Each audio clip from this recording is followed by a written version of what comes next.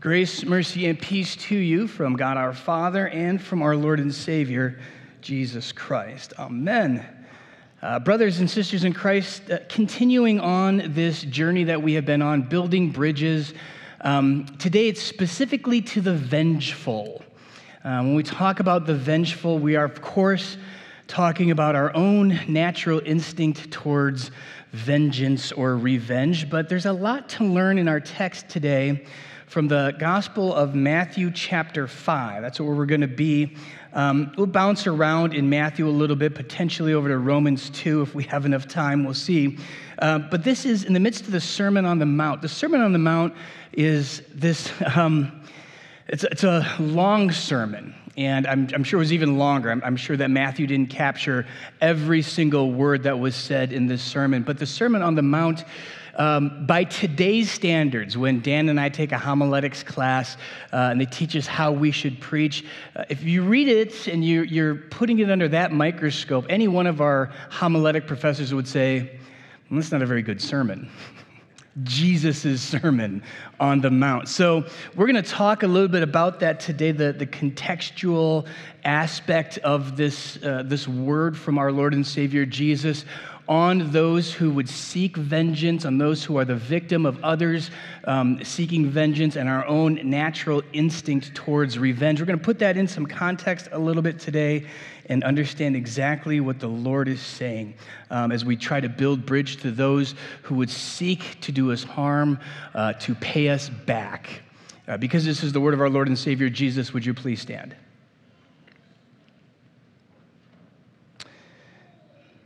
Jesus said, "You have heard that it was said, an eye for an eye and a tooth for a tooth. But I say to you, do not resist the one who is evil. But if anyone slaps you on the right cheek, turn to him the other also. And if anyone would sue you and take your tunic, let him have your cloak as well. And if anyone forces you to go 1 mile, go with him 2 miles. Give to the one who begs from you, and do not refuse the one who would borrow from you." Oops, did I miss it? "And do not refuse the one who would borrow from you." Sorry. "You have heard that it was said, you shall love your neighbor and hate your enemy. But I say to you, love your enemies and pray for those who persecute you, so that you may be the sons of your Father who is in heaven. For he makes his sun rise on the evil and on the good, and sends rain on the just and on the unjust. If you love those who love you, what reward do you have? Do not even the tax collectors do the same? And if you greet only your brothers, what more are you doing than others? Do not even the Gentiles do the same? You therefore must be perfect, as your heavenly Father is perfect." This is the word of our Lord. You may be seated. Brothers and sisters in Christ, there's a lot in that text to digest, to be sure, but this text goes to a very core, well, more than one, but let's call it one very core aspect of what it is to be human. I mean, none of us have ever been a perfect human. None of us have ever, for a moment in our life, not been sinful. At some point corrupted by sin. When we talk about sin, I like to sort of liken it to a computer operating system. There's always in a computer operating system little glitches, right? No matter how much you try and get that computer running perfect, it can glitch, or maybe even it gets a virus and the whole thing gets corrupted and it fails and doesn't work at all. But somewhere in between those two places is where everybody find themselves, is a computer system that is not perfect. There's always something wrong with it. That's kind of like what sin does in our lives. And when it comes to this very specific case in which somebody is being vengeful to us, or our instinct to be vengeful to them, to make them pay, well, that goes to a very core part of our being that is very, very ancient, all the way back to the time of Moses. When Jesus says this, he says, "You have heard that it was said, an eye for an eye and a tooth for a tooth." He is quoting Moses in the book of Exodus. We just covered some of this in our Wednesday Bible study. We're in the midst of Exodus. We're about Exodus 22, somewhere in there. If you have time free on your lunch hour to jump on Zoom, it is a fantastic Bible study. We dig in deep to stuff. There are days when we get through a whole chapter. There are then some days we laugh and joke we only get through a couple of verses. So you can join us on Zoom. Just mute your camera if you want to and your microphone, or show up in person. We meet back in there. Fantastic Bible study. But Jesus is quoting this, and it has this sense of, an eye for an eye and a tooth for a tooth, meaning if somebody does something to me, literally in the Old Testament, knocks one of my teeth out, then I'm going to get to knock one of their teeth out, right? Or if my eye gets poked out, then I'm going to poke their eye out. That's just how it works, because we all have this desire in our hearts that when we are wronged, they need to pay. It's the first point in our sermon this morning, is that sense people need to pay for what they've done. What if I told you that's the opposite of what even Moses was saying in the Old Testament? You see, that's the offensive side of it. That is to say, this is the right thing. Go and get them. It sounds as though in the Old Testament, very different from the New Testament, it sounds like in the Old Testament, what you're supposed to do is make sure you seek justice and get your just rewards when somebody did something to you. And that's the opposite of what the Lord is saying through Moses in the Old Testament. When you put it in greater context, which literally has been our Bible study for probably 3 or 4 weeks now, so I don't have enough time to share with you all of the details, but in the context of that law giving in Exodus, it starts about like 19, really into 20, goes to 22, 23. In that law giving, what the people of Israel are hearing is not how far they can go, but what they can't do. In other words, an eye for an eye and a tooth for a tooth means a tooth is worth less than an eye. So if somebody knocks your tooth out, you don't get to poke their eye out. See, it's a limitation. It's designed to curb this natural instinct towards vengeance, because vengeance will always escalate. That's the nature of it. Because when I'm seeking payback and somebody has wronged me and I wronged them, I'm thinking I'm going to get them back just as much as they got me. But we want to go a little bit further, right? Because we want to be on the winning side of that ledger. We want to be just a step beyond that. Or we feel as though because it's taking us time and energy and we've been stewing on it, we're giving to them the same as a tooth, but really it's more like an eye, even though we think it's a tooth. The person who then has their eye gouged out feels like, well, that was way more than what I did. I didn't even, and then it escalates, and it honestly sounds like a couple of 2-year-olds, doesn't it? A couple of children. They started it. Well, yeah, but then you. Don't you wish that ended when you were like 4 years old? And yet you know it's true because we've experienced it. In fact, you would be surprised as you read the Old Testament just how progressive it is on topics like this, on justice and that sort of a thing. Because the law is the law. Again, in the context of the Old Testament, the law is the law regardless of anything, regardless of your race, religion, socioeconomic status, power, any of that. Whether you are an Israelite or a foreigner, as you're reading through, what you discover is you don't get to say, yes, you knocked my tooth out, you owe me for an eye because you can afford it. Which is, by the way, really what that means, is not that if somebody knocks your tooth out, you go and knock their tooth out. They must compensate you the equivalent of what that cost as determined by a group of elders. And it's a weird healthcare system, I know. But that's what that actually means.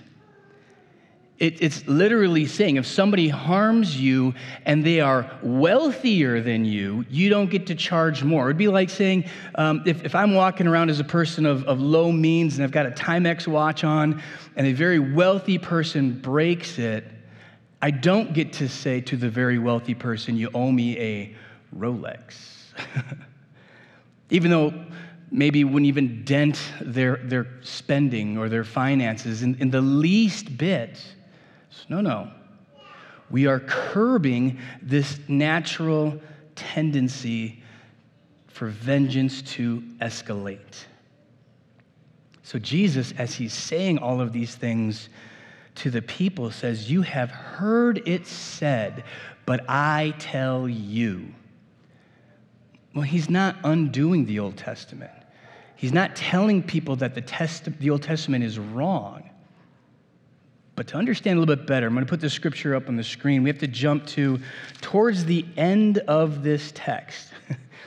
Towards the end of the Sermon on the Mount. As it wraps up in chapter 7, verse 28, and when Jesus finished saying these things, the crowds were astonished at his teaching, for he was teaching them as one who had authority and not as their scribes.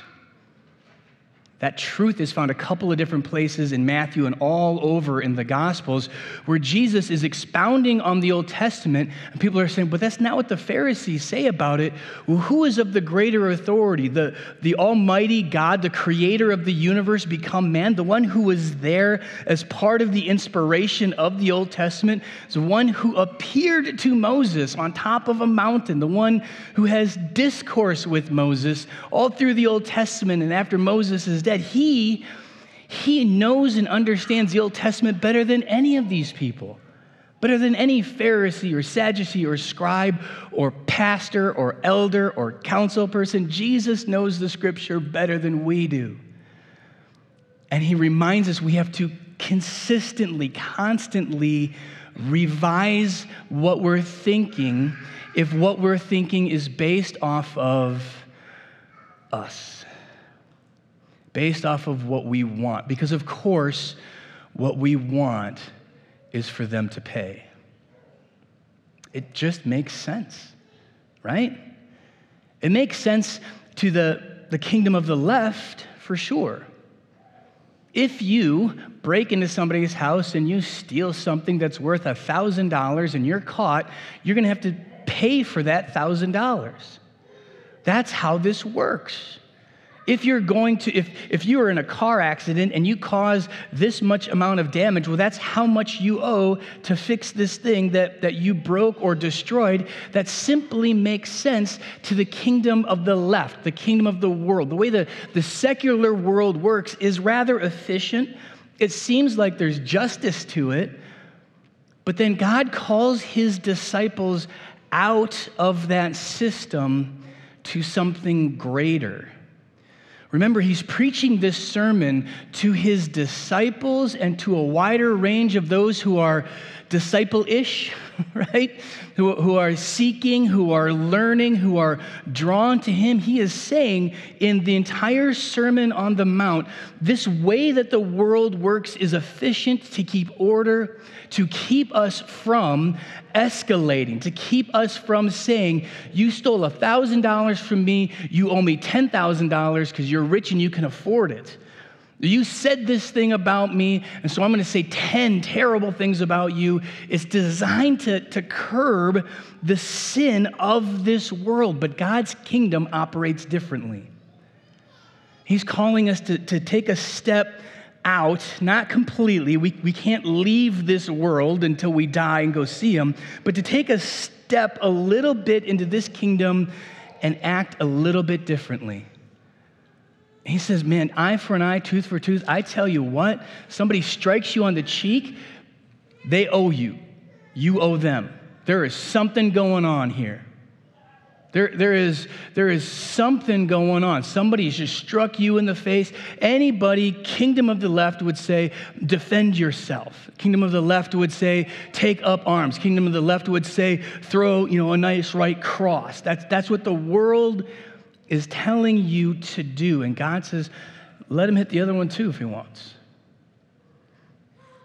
Somebody takes your cloak, give them your tunic. Let them not only harm you and be vengeful to you, but go another step further. This is hard, isn't it?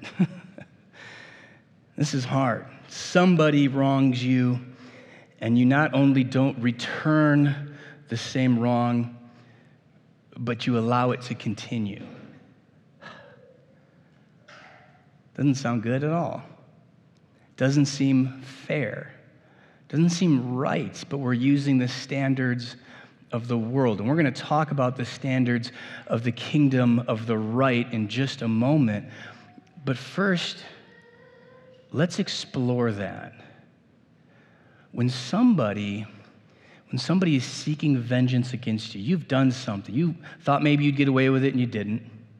You thought you wouldn't get caught, you did. You thought it wasn't really a big deal, but it was.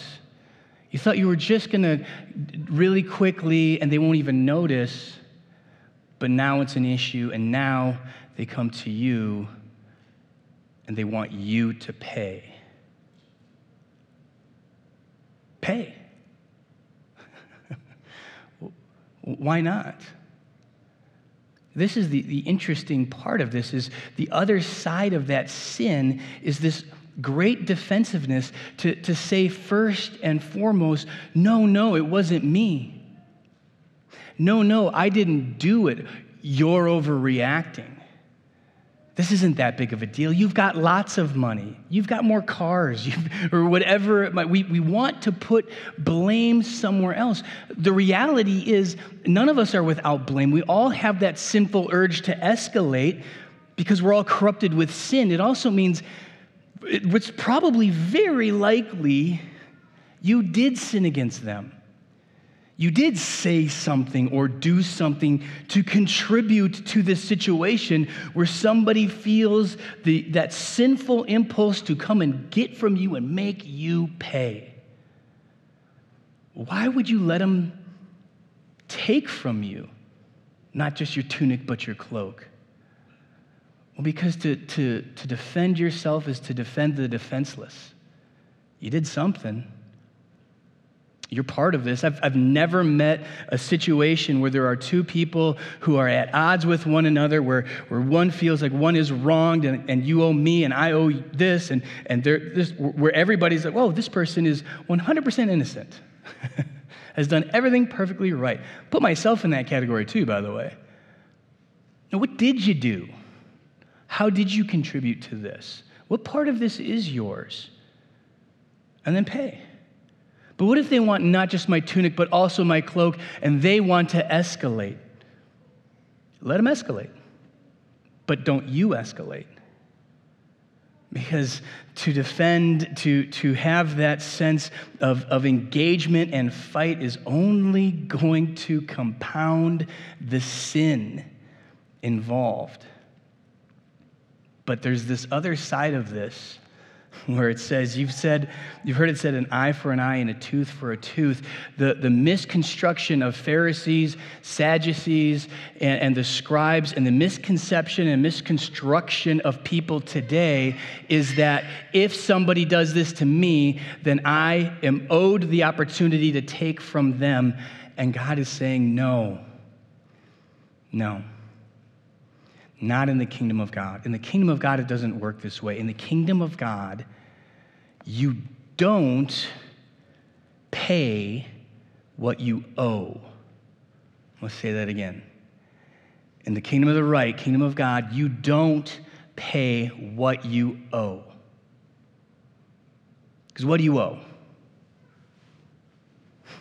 You owe a lifetime of sin. From the moment you were conceived to when you were born, to you spoke your first word, you were a sinner. And all of the days of your life, in every breath you have taken, there has been a corruption of the soul, so that no one thing that you've ever done or said has been completely, perfectly free of any bad intention, any subterfuge, or any just sinful, lustful, whatever desire. It's never happened to you. You've never not been a sinner. This is what you owe. If God were to say, you will pay your debt, what is your debt that you owe? It is your life for eternity. It is to be killed on a cross with God himself turning his back on you so that you cry out, my God, why have you forsaken me? Oh yeah, it's because of all of the sin. And then have that experience of the forsakenness of God, not for the rest of your life, but for all of eternity. That's what you owe. And we don't have a God who says, pay your dues. An eye for an eye, a tooth for a tooth. A sinful life, sinful death, sinful eternity. That's not what God does. And he runs the kingdom of the right just as much as he does the kingdom of the left. In God's kingdom, we don't demand repayment. We don't demand that others satisfy the debt that they owe to us, and we certainly don't withhold anything that we owe someone else. This is how God is calling. This is how Jesus is calling his disciples to live not like the world lives, but in this whole different way. And I know that brings this thought up. So that means there's no justice? The second point in the sermon. Don't worry, we're talking about it. There's no justice ever? No. Now, see, the thing about the Sermon on the Mount and all of Jesus' words, there's a few things that you have to manage. One of the things that you have to manage is that he's doing something specifically. He's trying to move people away from this idea that this is what eye for an eye, tooth for a tooth really means, to open up the scriptures of the Old Testament. And then also he's being very specific on these few things, which doesn't mean that gets applied to everything, and there's a context to it that is first century Judaism. So I could spend a Bible study or 2 or 3 or 4 or 5 on those topics, but let me just try and help you understand some concepts that help us understand. When you are owed something, and frankly, you can't live without it. It was taken from you. Somebody has taken and stolen your car. They do owe you a car. You got to get to work. This I can't live without. And this is, by the way, part of the Old Testament. It's right there in Exodus 20 and 21. If somebody has harmed you in a way that isn't just an inconvenience, but actually affects your ability to earn money. This again is in Exodus chapter 21. A man is hit with a rod and falls and is unable, somebody attacked him, hit him, beat him up, can't able to work, but then he recovers, repaid for his time lost. Part of the Old Testament. See, it isn't that there is no justice. What was happening was eye for an eye, tooth for a tooth was weaponized to avenge, to cause other people pain and suffering, to take things that were exorbitant, to charge people more, to get out of, for a man to say to another man, but since you're poor, I'm going to give you nothing. This is what Jesus is addressing, is our misuse of the law in the Old Testament when it comes to especially emotional and spiritual damage that we cause. There is, of course, justice, but Jesus' guidelines are when and where you can afford it, when and where it is an opportunity to follow this higher calling of not being just in the kingdom of the left, but also in the kingdom of the right. In that case, yes, turn the other cheek. I'll give an example, and it's such a lame example, but it fits. When I was in college doing camp ministry, which is where I was a couple of weeks ago, one of the things to do was learn how to play guitar. You guys saw how well I play guitar, right? You guys know, super good at it. I saved up my pennies. I worked hard. I got a pretty nice acoustic guitar. I was just stoked about it. And then in seminary, my buddy wanted to borrow my guitar. I won't tell you his name was Chuck Johnson. And it's a funny story, he knows. He's a pastor too, by the way. So we're in the seminary together. He wants to borrow it. He's learning to play guitar, but wants a nicer guitar because he's going to go do something or event or whatever with it. And he brings it back and he broke it. And I mean, he broke it. Like the head of the guitar was no longer attached to the rest of the guitar. There's no fixing this. There's no going back. This is a broke guitar. And he couldn't buy me a new one. I was bummed. I was a poor seminarian. I couldn't afford a new one either. He scraped up his pennies. He found what he could. He bought me a very cheap guitar. Of course, I felt that this is not a Seagull. This is not the guitar I always wanted. This is not an acoustic electric. This is not, of course, all of those things were I can actually feel Joel, by the way, cringing in the back. Like, oh no. I obviously could not afford, or he could not afford to buy me the same level of guitar. And of course I wanted him to. Of course I had those feelings. Of course I wanted to take something of equal value from him. Fortunately, I was in a place that was just full of gospel, full of church, full of Bible, full of all of these things, and I knew, man, there's no way. There's no way. Number one, I'm not that good at guitar, to be perfectly honest. The Seagull was far better at guitar than I was a guitarist, so it was all well and good. But that is the model Jesus is asking for all of us in all of these scenarios. When and where you can afford it. I can afford to have a cheap, crappy guitar. My life doesn't depend on it. My livelihood doesn't depend on it. I don't play shows. It's nothing to me other than money lost. Frankly, it was okay.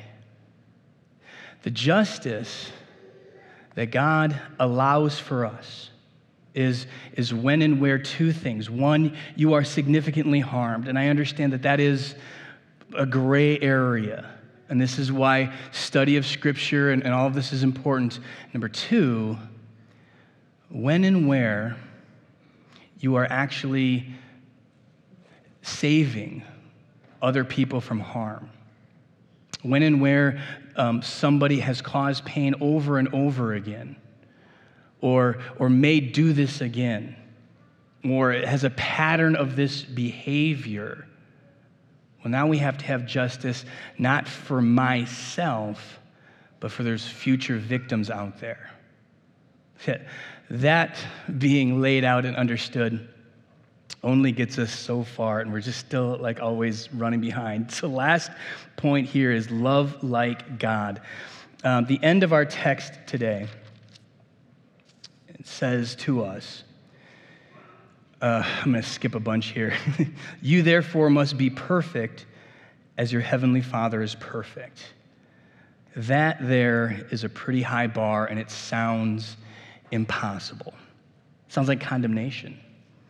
It sounds like be perfect. But again, that's not what Jesus is doing. He's just said, love your enemies.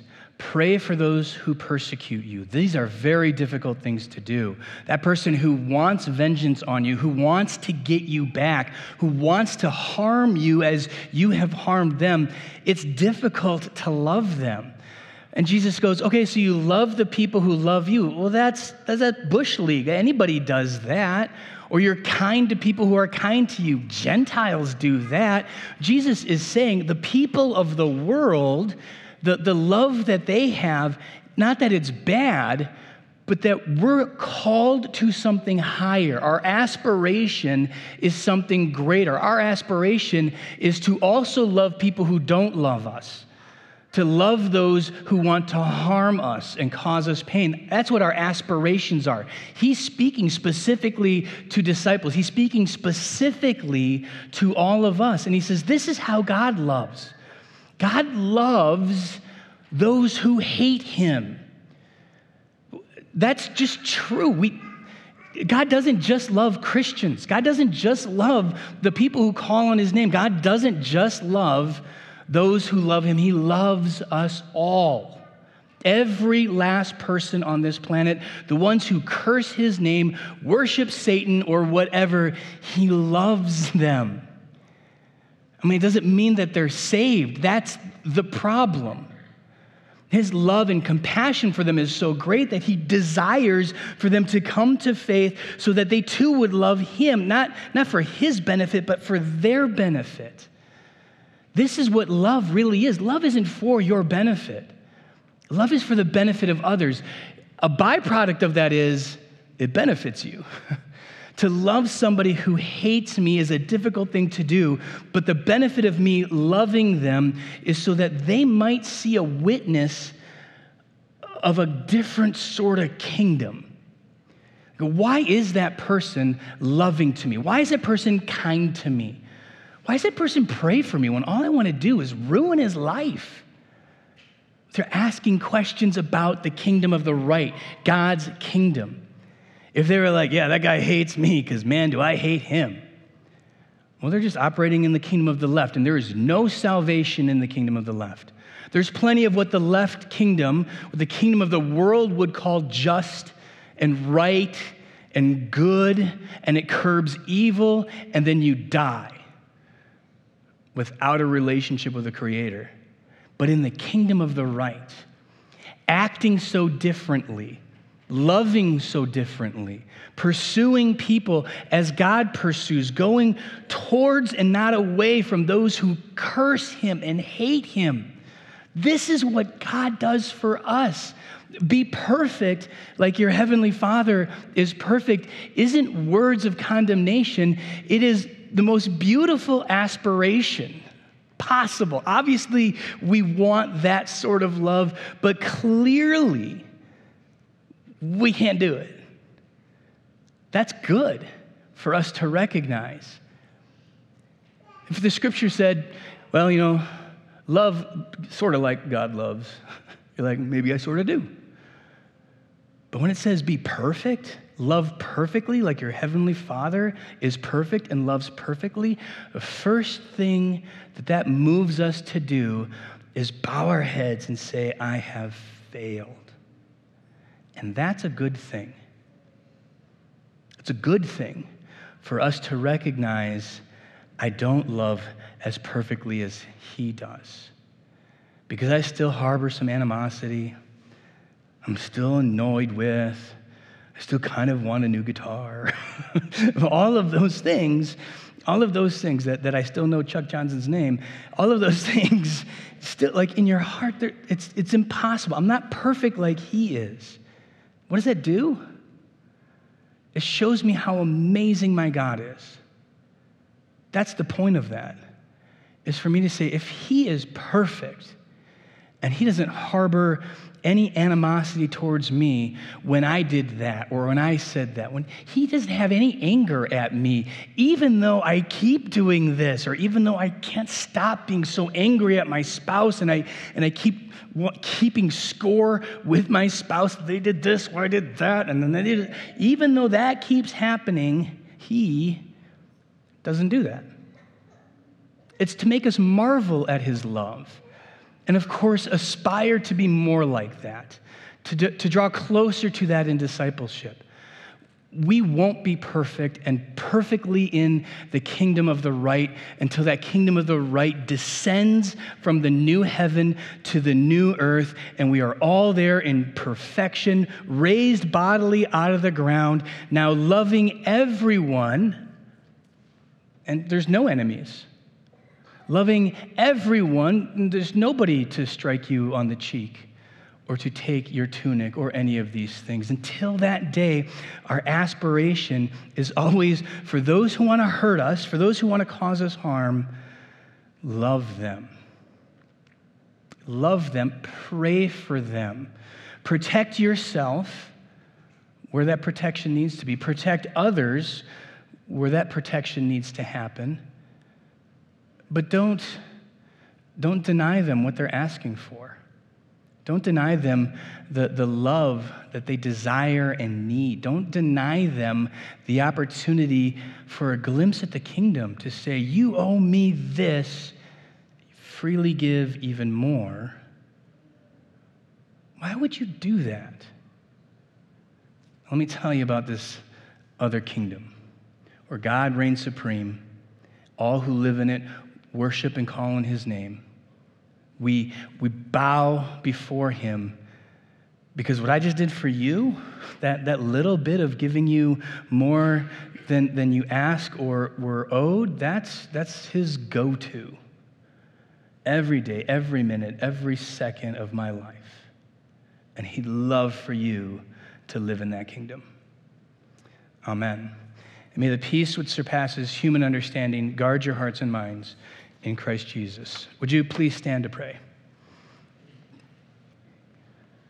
Heavenly Father, I am so thankful that you do not ask of me what I owe, but rather give to me what I don't deserve, what you don't owe me, the greatest gift of all, the love and salvation that comes through your Son, Jesus, who took upon himself my debt and all that I owed so that I might have eternal life. And I pray, Lord, that you would teach us to relearn and understand differently revenge, vengeance, payback, all of those things, and instead learn to love those who would persecute us and call us an enemy. In Jesus' name we pray.